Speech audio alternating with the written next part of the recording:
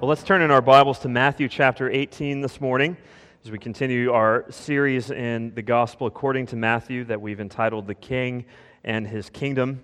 We're going to read this morning the first 20 verses of Matthew 18, though we're not going to make it through all of them in the sermon this morning, but just for context, we'll read the first 20 verses. Matthew 18 begins the fourth of 5 extended sermons preached by Jesus in the Gospel according to Matthew. In Matthew chapters 5 to 7, we have the Sermon on the Mount. Matthew chapter 10, we have what we entitled the Sermon on the Mission. In Matthew chapter 13, we had the Sermon on the Mystery of the Kingdom. And since I can't think of a title that begins with M, in Matthew 18, we have the Sermon on the Community of the Kingdom. Jesus is speaking to His disciples, and by extension to us, about what it looks like to be a part of His kingdom community within the church, how we are to relate to Him and to one another as we receive His grace and live life together. So having said that, let's read the first 20 verses of this great chapter, Matthew 18, 1 to 20. At that time, the disciples came to Jesus, saying, "Who is the greatest in the kingdom of heaven?" And calling to Him a child, He put him in the midst of them and said, "Truly I say to you, unless you turn and become like children, you will never enter the kingdom of heaven. Whoever humbles himself like this child is the greatest in the kingdom of heaven. Whoever receives one such child in my name receives me. But whoever causes one of these little ones who believe in me to sin, it would be better for him to have a great millstone fastened around his neck and to be drowned in the depth of the sea. Woe to the world for temptations to sin. For it is necessary that temptations come, but woe to the one by whom the temptation comes. And if your hand or your foot causes you to sin, cut it off and throw it away. It is better for you to enter life crippled or lame than with 2 hands or 2 feet to be thrown into the eternal fire.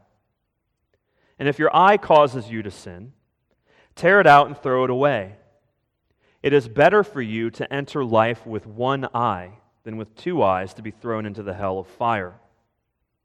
See that you do not despise one of these little ones, for I tell you that in heaven their angels always see the face of my Father who is in heaven. What do you think? If a man has 100 sheep and one of them has gone astray, does he not leave the 99 on the mountains and go in search of the one that went astray? And if he finds it, truly I say to you, he rejoices over it more than the 99 that never went astray. So it is not the will of my Father who is in heaven that one of these little ones should perish. If your brother sins against you, go and tell him his fault between you and him alone. If he listens to you, you have gained your brother. But if he does not listen, take 1 or 2 others along with you, that every charge may be established by the evidence of 2 or 3 witnesses. If he refuses to listen to them, tell it to the church. And if he refuses to listen even to the church, let him be to you as a Gentile and a tax collector. Truly I say to you, whatever you bind on earth shall be bound in heaven, and whatever you loose on earth shall be loosed in heaven. Again I say to you, if 2 of you agree on earth about anything they ask, it will be done for them by my Father in heaven. For where 2 or 3 are gathered in my name, there am I among them." This is God's word. Let's bow and pray together. Heavenly Father, we come before you this morning, grateful that your mercy is more. And though our sins are many, that in Christ you forgive us, that you call us to yourself, you graciously reveal yourself to us in your word. It's our prayer this morning that you would make us the disciples that you desire us to be. That in our life together here as a church, that we would reflect all that Jesus teaches in this great chapter of Matthew 18. We pray this morning that as we ask the question, what is greatness? That you would remove all of the worldly attitudes we've take into ourselves about what greatness truly is, and that you would replace those with greatness as defined by Jesus. We pray this in His name. Amen. You don't have to look hard to discover what our culture defines as greatness. There's no need to squint. You merely need to look up. It's as simple as seeing the moon in the night sky. You look up to see CEOs of Fortune 500 companies who have mastered the art of hard work and discipline, innovation, to maximize their earning potential. You look up to see the professional athlete who, having been gifted with a certain degree of athleticism, has trained tirelessly in order to be at the top of his or her game and on the covers of magazines. You look up to see celebrities who, through their beauty and charisma, whether we realize it or not, influence us to unwittingly make dozens of consumer decisions a week. We look up to see scholars at the top of their fields who, through rigorous study and intellect, have ascended the ladder of authority so that when they speak, we listen. If you want to know what the world defines as greatness, you merely need to look up. Money, power, and respect. Trouble is, none of those things will help you determine what greatness actually is.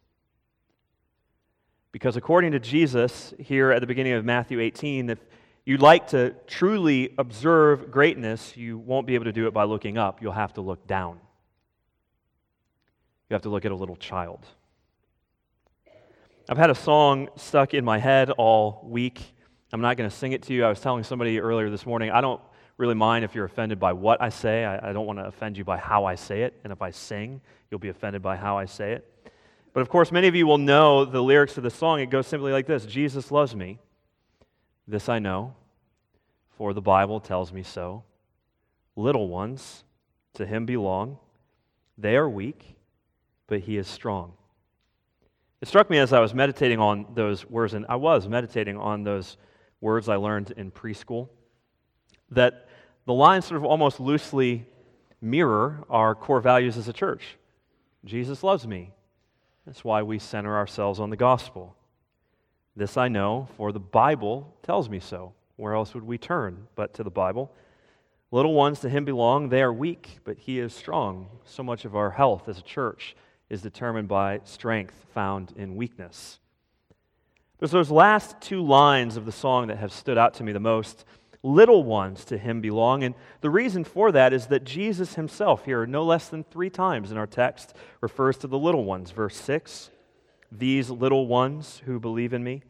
Verse 10, do not despise one of these little ones. Verse 14, it is not the will of the Father that one of these little ones should perish. Indeed, little ones to Him belong, and only little ones. So the question becomes very clearly, am I a little one? Have I become great as defined in the kingdom of heaven?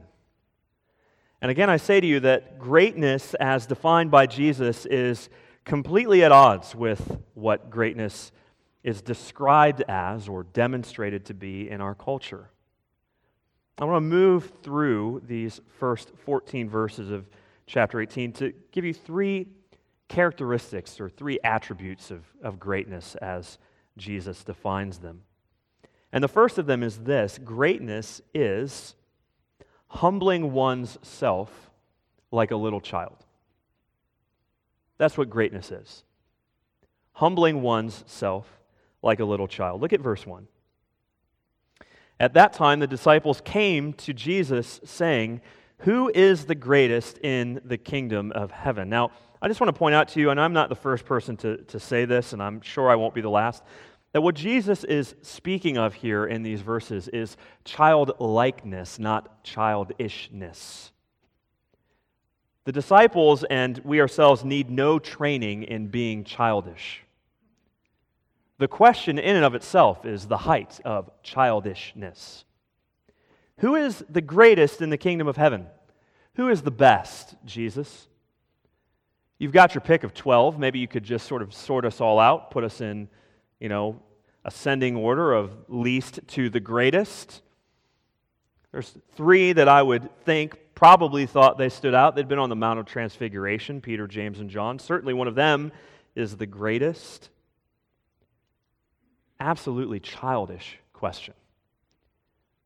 Now, the reason that I say childish is that I was thinking about children and this passage, and so I thought, I'm going to open my son's Jesus Storybook Bible, tremendous book, because I wanted to find out exactly how Sally Lloyd Jones describes this incident of asking Jesus, who is the greatest? And in the Jesus Storybook Bible, she writes this: Jesus' friends were arguing. Who is the most important helper in God's kingdom? They wanted to know. I am, James said. No, you're not, said Peter. I am. Nonsense, Matthew said. I'm the cleverest. No, you're not. Yes, I am. Yes, no, am too.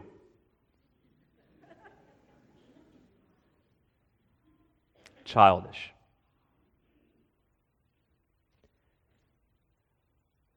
It's not infrequent. An infrequent occurrence to walk into a church and think, I think they thought that Jesus meant childish, not childlike.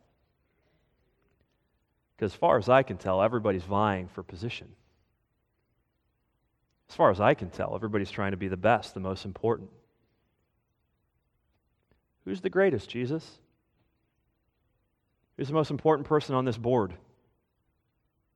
Who's the most influential member of this church? Who's got the power? But I want you to notice that Jesus won't play their game, but goes right to their heart. And calling to him a child. A child? This is the ancient Near East. Children are insignificant. They've got no money. They've got no power. And subsequently, they have no respect. He called a child to himself? You think about our day and age, children aren't really very significant in our culture either. We dote on them, rightly so. We love our children, but children can't vote. Children have very little influence. Children are just objectively humble. That's why we say they're just kids. So Jesus calls this young child to himself, and he says, truly I say to you, unless you turn and become like children, you will never enter the kingdom of heaven. Did you hear that? This is like a bunch of college basketball players gathering for a tryout for the NBA and saying to the coach, who's the rookie of the year? And the coach looks at him and says, you might want to get into the league first. Who's the greatest, Jesus? Which one of us is the best in the kingdom? He says, are you sure you're in? Have you even entered? A little ahead of yourselves, boys. Because all this wrangling about who's the greatest demonstrates fairly clearly that you haven't understood the kingdom at all. Truly I say to you, unless you turn and become like little children. In other words, you are not presently like little children. Unless you turn, you will never enter the kingdom. I've mentioned this once before. There's a doctor's office in Cranberry that we've taken Henry to. Many of you have been there. And you'll know that as you make your way into the office, there's the adult door and then there's a smaller door for children. And I love that. Picture a little child walking through, sort of strutting her stuff as she goes in for a doctor's visit. How ridiculous would it be for a parent to sort of get down on all fours and crawl through that door? It'd look silly, wouldn't it? Jesus says that's the door. That's the door. There is no other door. If you want to enter the kingdom of heaven, you must become like children. Now note how Jesus and this child interact with one another. Jesus tells this young boy or girl, come here. And the child, trusting that Jesus is worthy of their obedience, just comes. There's trust and there's obedience. That is entry into the kingdom of heaven, trusting in Jesus and being obedient to the same.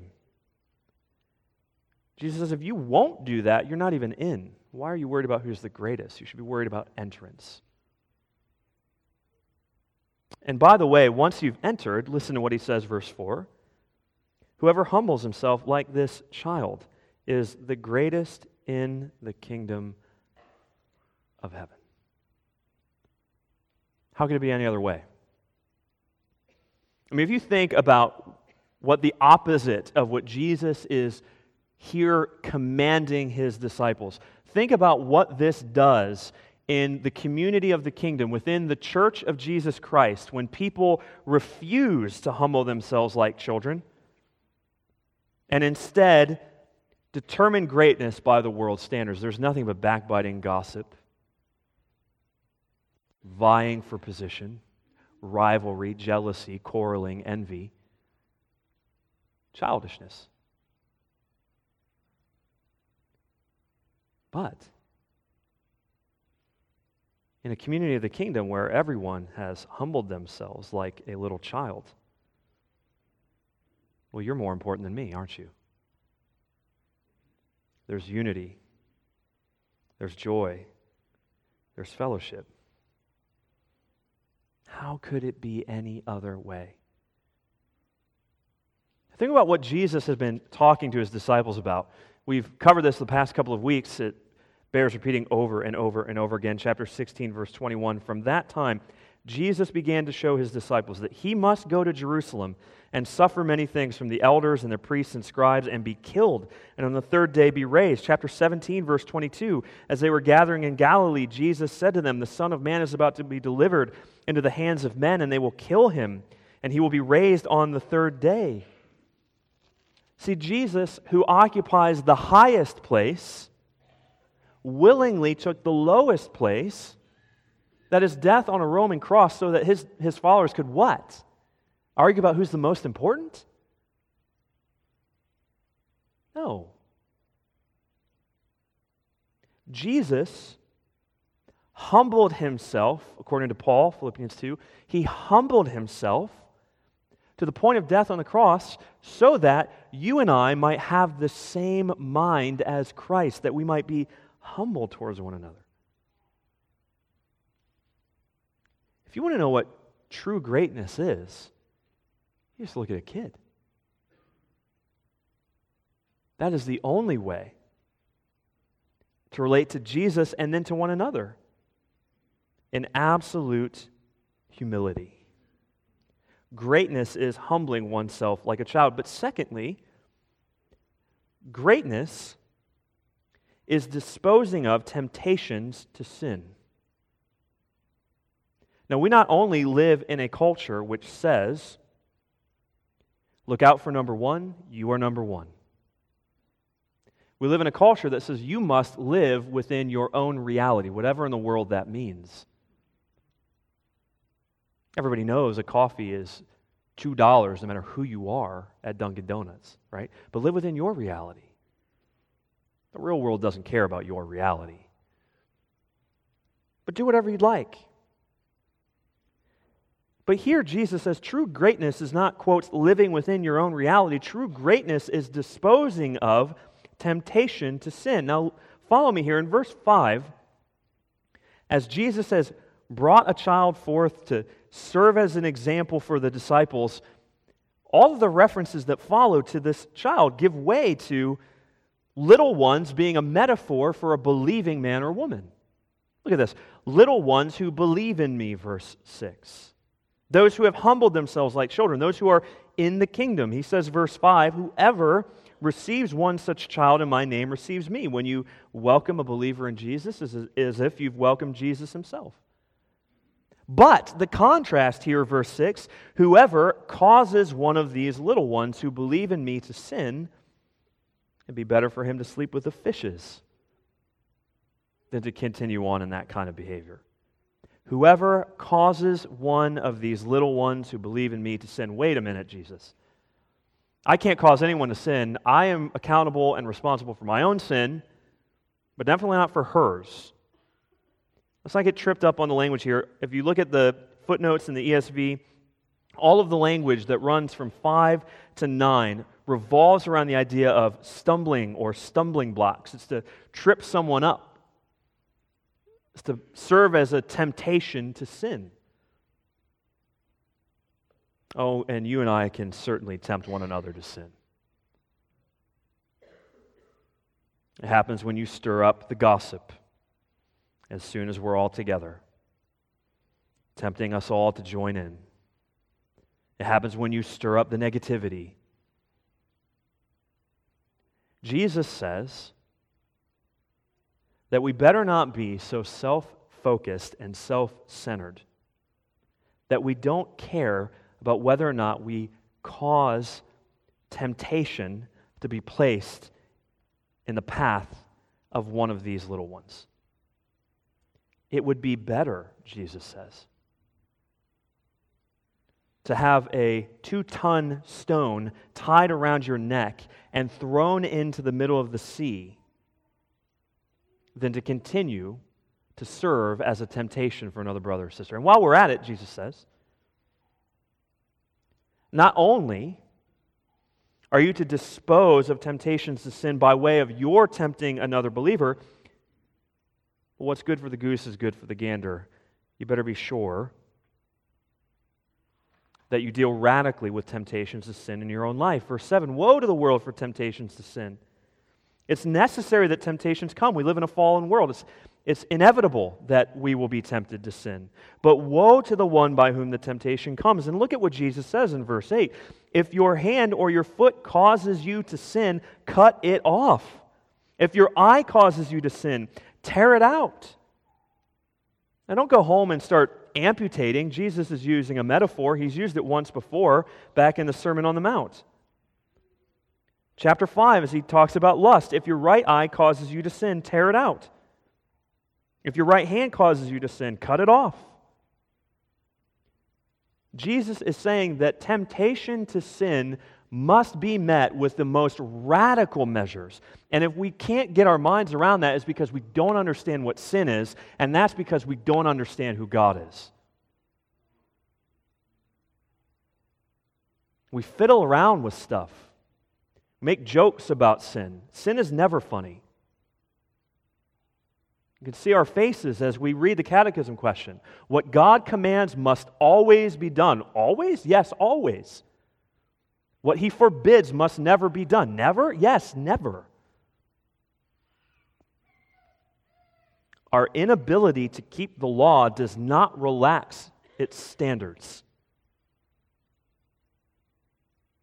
Sin is a grievous evil. If the Son of God died for sin, it must be terrible. If the only solution is the Son of God in flesh, dying upon a Roman cross, sin must be horrible. Radical? You go to someone's house after Christmas and they say, I just made too many cookies. You got to get them out of the house. You got to take them. Take them. If you leave them here, I'm going to eat them. Is that radical? Yes, it's radical. No one ever judges the person who does that. No, they're disciplined. There's a young man by the name of Cal Newport who's really sort of starting to influence young professionals because he's completely unplugged from social media. Why? So that he could be successful in his career, to do deep work, as he calls it. It's a distraction, social media. I got to cut it off. Got to get rid of it. Now, if it's acceptable to be that kind of radical about our diets and our careers, and sin is so much more serious. Puritans are right. Be killing sin, or it will be killing you. If your hand or your foot is a temptation to sin, cut it off. If your eye is a temptation to sin, tear it out. It's a metaphor, it's hyperbole. But Jesus is saying, be radical. Listen, it is not too much for some of us to cancel our Netflix account because we fritter away the hours every night binge watching every silly show they produce. It is not radical for some of us to refuse to have the internet on our cell phones because we can't trust where we'll visit. It is not all that radical in the grand scheme of things? To deal seriously with our social media accounts because it ends up just sort of stirring up the rumor mill as we look at people's lives. It's not that radical. It's just Christian discipleship, you see.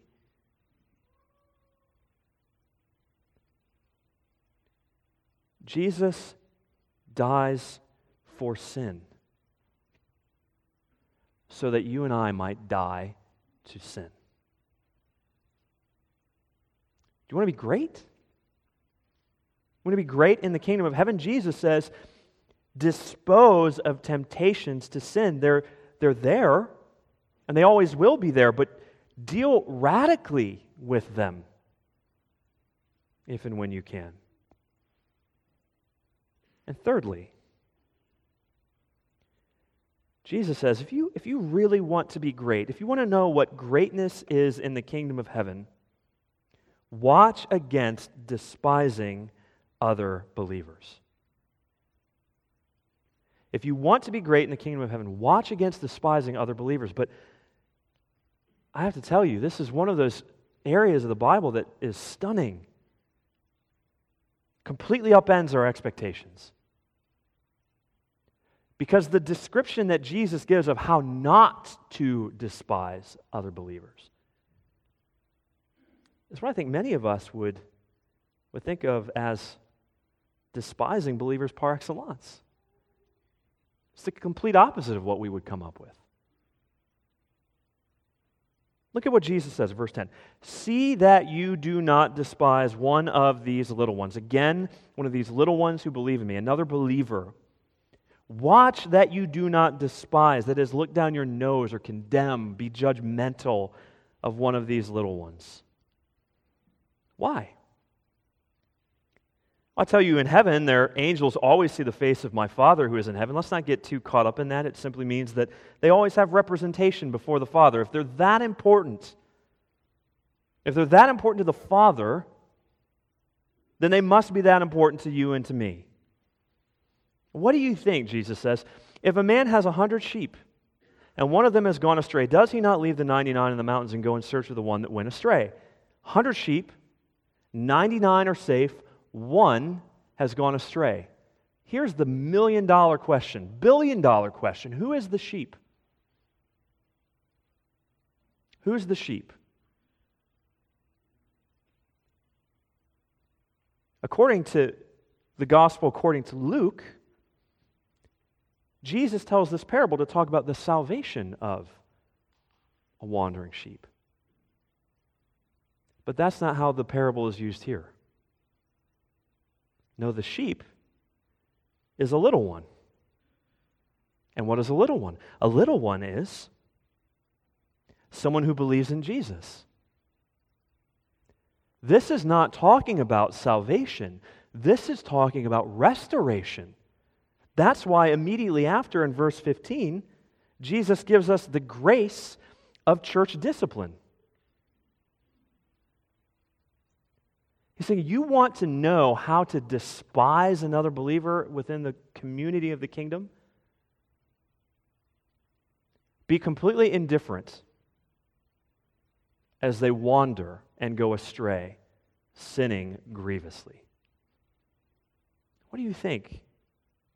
A man has 100 sheep. One of them has gone astray, begins to wander. Doesn't he leave the 99 who are safe and go and search for the one that went astray? And if he finds it, he rejoices over it more than over the 99 that never went astray.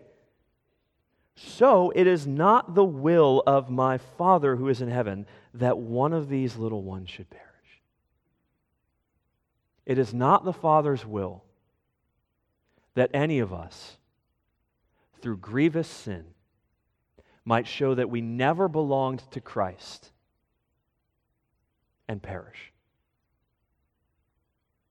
So what has this loving shepherd done? What mechanism has he placed within his church in order to keep us from wandering and going ultimately and eternally astray? He's given us one another. Do not perish or do not despise one of these little ones. How will you despise them? By allowing them to perish.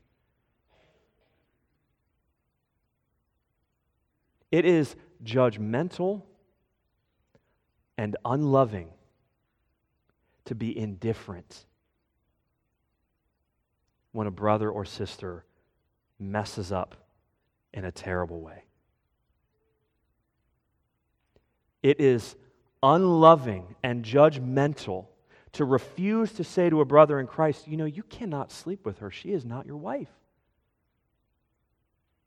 It is unloving and judgmental not to say to a fellow believer, dear sister, the Bible doesn't condemn alcohol, but you're 3 sheets to the wind every time I call.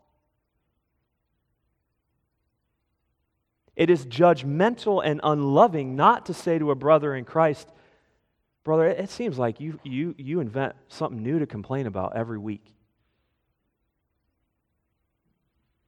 That's despising one of these little ones. I can remember when I was in college. I was a brand new Christian and zealous as you can imagine. And I had a professor, Dr. Lloyd. I loved Dr. Lloyd.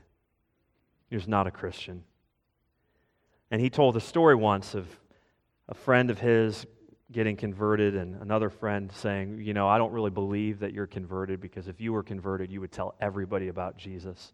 Because if I really believed that people were going to hell, I would never stop preaching. And then I came across this YouTube video by a comedian, Penn Jillette. You'll know him from Penn and Teller. After one of his performances, he was approached by a Christian man who tried to give him a Bible. And he reflected on this on YouTube. He says, I've always said, that I don't respect people who don't proselytize. This evangelize, share the gospel with people. I don't respect that at all. If you believe that there's a heaven and hell and people could be going to hell or not getting eternal life or whatever, and you think that, it's not really worth telling them this because it would make it socially awkward, how much do you have to hate somebody to not proselytize? Challenging question. How much do you have to hate somebody to believe that everlasting life is possible and not tell them that? If I believe beyond a shadow of a doubt that a truck was coming at you and you didn't believe it, and that truck was bearing down on you, there is a certain point where I tackle you. And this is more important than that. All right, fine. But what about when things go wrong within the church? That's a great question. How much do you have to hate somebody to not proselytize? It's also a good question to ask. How much do you have to despise the people in the pews around you to just sweep grievous sin under the rug? How much do you have to hate them? I wouldn't want to mix in. Christianity's private and personal. Where did we get that? I'll tell you where we didn't get that. We didn't get that from the New Testament. Love one another, bear with one another, forgive one another, pray for one another, confess your sins to one another, and on it goes. Christianity is a lot of things. Private and personal is not one of them. Jesus says, do not despise one of these little ones. And how will we refuse to despise other believers? Well, he gives us the motive all the way up to verse 14, but then he gives us the practice in verse 15. We're going to have to save that for next week because it's so vital for us as a community of faith that we understand what Jesus says here and that we practice it, and we in fact will practice it. Jesus' commands are not optional. But what does it mean to be great? Greatness means that I am as invested in your godliness as I am in my own. How else am I supposed to love my neighbor as myself?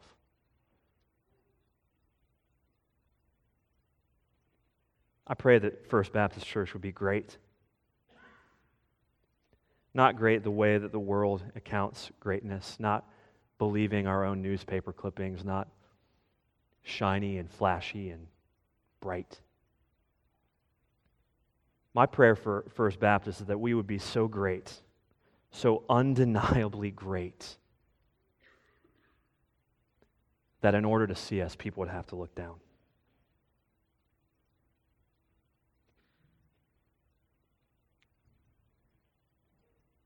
Worldly greatness within the church of Jesus Christ isn't merely unattractive. It's completely out of place.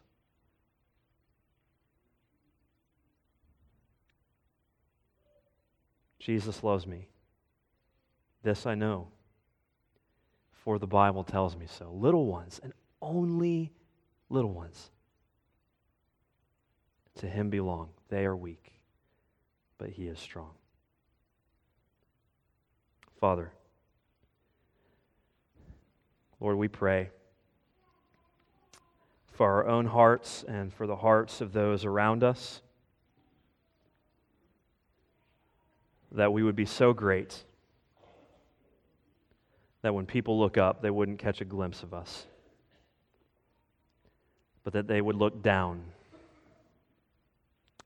and see a group of little ones who belong to you and define greatness according to your kingdom. We pray in Jesus' name. Amen.